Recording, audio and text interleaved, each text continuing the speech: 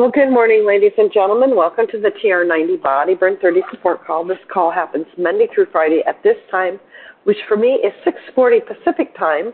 It's 7:40 Mountain Time, 8:40 Central Time, and 9:40 Eastern Time. Thrilled to have you along with us. If you ever miss these calls, you can pick them up on an application called SoundCloud or wherever you get your podcast through, service you get your podcast through, by putting in Frank, F-R-A-N-K, Lomas, L-O-M-A-S, and Tier 90, or Frank Lomas and Solutions, the digit 4, anti-aging, all pushed together, and they could well pop up. These calls have been archived for more than 11 years now, and the last couple of years we've actually been putting in not only the host name and date, but also what the topics of the calls have been.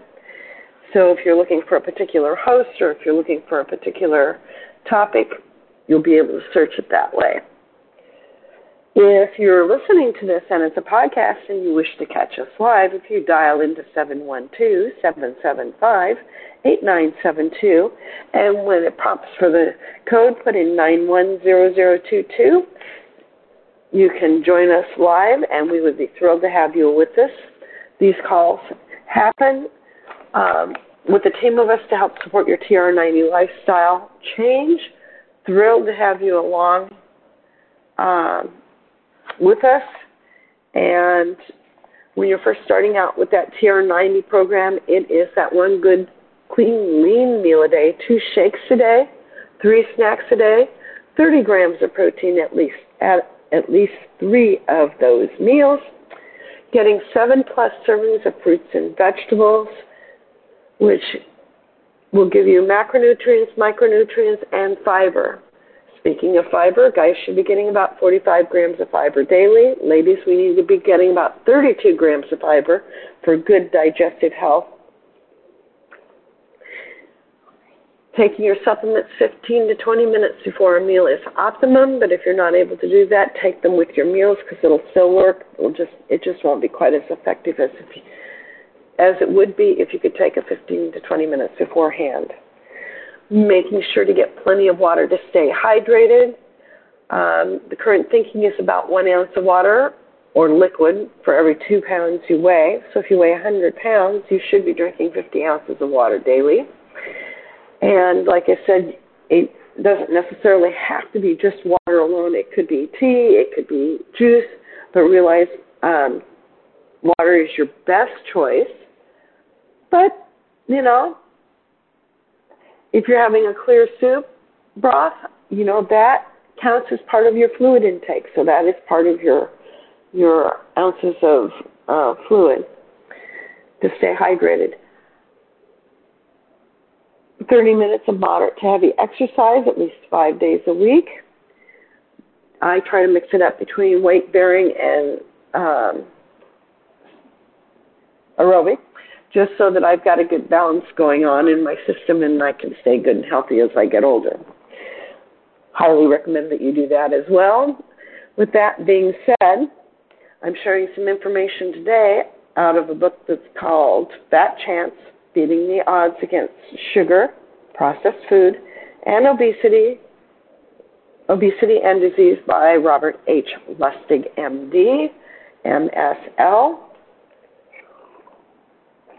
Oh, by the way, getting 7 to 9 hours of good quality sleep a night is also a really good thing. It clears things out of your systems while you're sleeping because your body does systems resets, and then it helps store memories and really sets you up for making good decisions the next day. So today we're going to be talking a little bit about defining food addiction, liking, wanting, and needing. And hopefully this will be of some interest to you because we are on this lifestyle change and we want to make sure that it goes and we stick with it. So, look, we all like fast food, and why wouldn't we? It's designed to contain the greatest concentration of fat, sugar, salt, and caffeine. And it's placed into as small a package as possible. Yum! It provides food cheaply, quickly, and without table service. The pretty packaging and restaurant environment increase its salience, the properties that make you want to like it more. 10 years ago, fast food locations in the United States generated more than $125 billion with a B, which accounts for 15% of sales of the entire United States food industry. But liking it isn't the same as wanting it, and wanting it isn't the same as needing it. Liking is an aesthetic state. You can turn it on and off.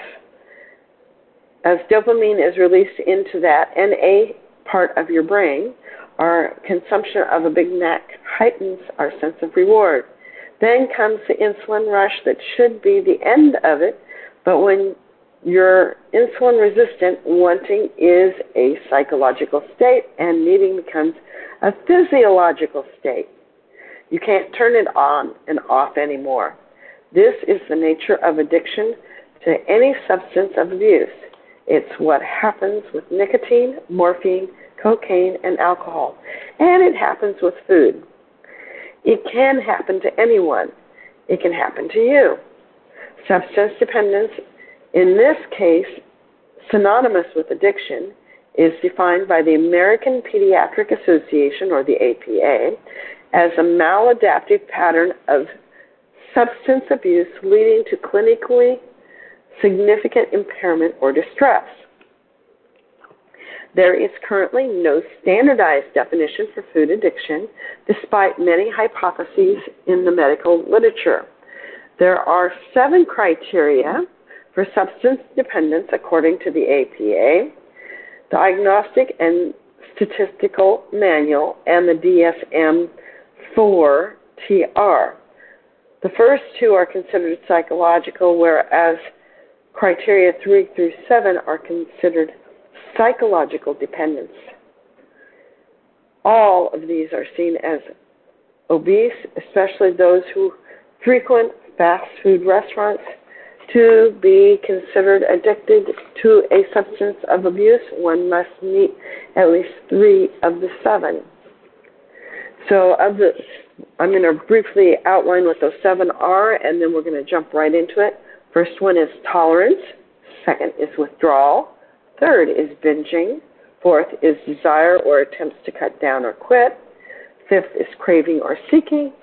Sixth is interference with life. And 7, use despite negative consequences. So starting off with number 1, tolerance.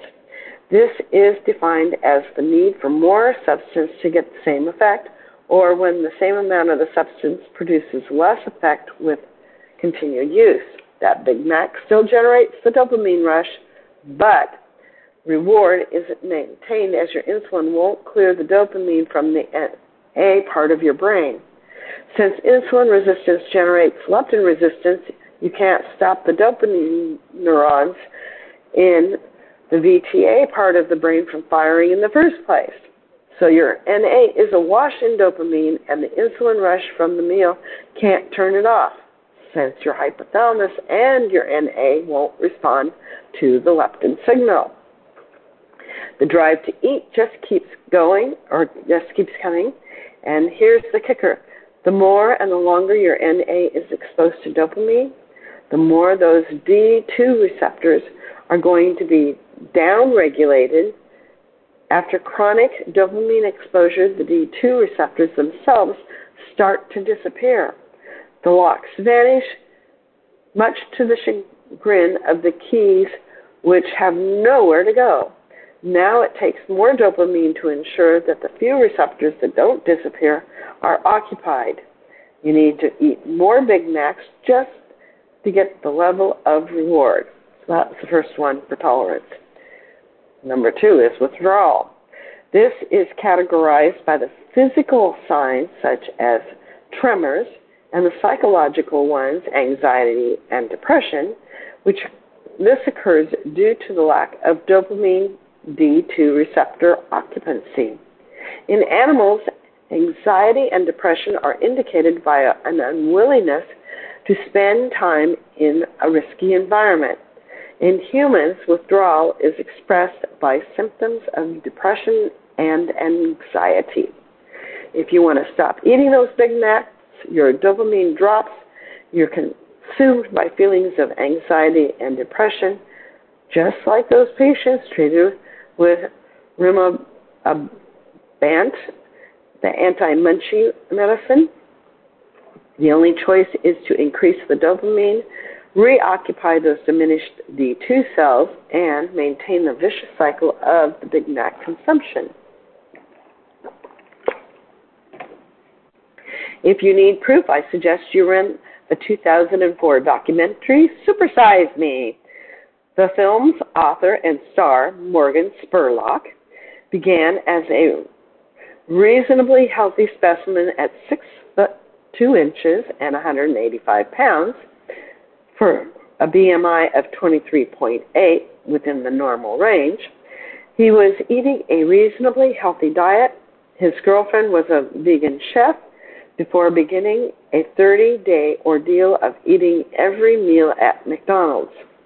By day 18, he relates to the camera, "You know, I was feeling awful. I was feeling like S something something T. I was feeling sick and unhappy.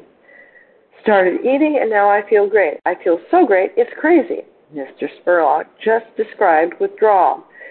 In 18 days, he went from being a person with healthy eating habits to being a fast food addict. So that's withdrawal. Number 3 is binging. This is defined as an escalation of intake, using a greater amount of the substance or using for a longer duration than intended in animals. This can be measured by an increase in the number of times that the animal presses a lever to self-administer a drug, or in the case of the human, continuing to eat after satiety has been achieved. One can easily conceptualize binge drinking. Think of the movie Animal House or your stereotypical chug-a-lug frat guy. But binge eating is harder to define. It is highly subjective. Excuse me. Since what a large amount of to some is not perceived as unusual by others, binge eating disorder includes eating until uncomfortable, eating when not hungry, eating alone due to shame, feeling disgusted, depressed, or guilty after overeating, and marked distress over the binging. Many affected people will continue to consume massive amounts of food, such as an entire sheet cake, alone and in the dark of their kitchen with massive shame. And I think that's as far as I'm going to get today. On Monday, I'm going to be picking up desire for attempts to cut down or quit, craving or seeking, and interference with life, and despite negative consequences. So we will pick up 4 through 7 of these things. At the top of the hour, if you scoot over to Facebook, One Team Global Live, you will hear one of our leaders sharing some information on how to build a new skin business. I am going to take us off mute so we can say goodbye to each other, and I welcome any thoughts or comments you may have. And hopefully I didn't overload you with too much scientific reasons why we should be making this a good, healthy lifestyle change. This is Susan Mann for December 15th, 2022, signing out.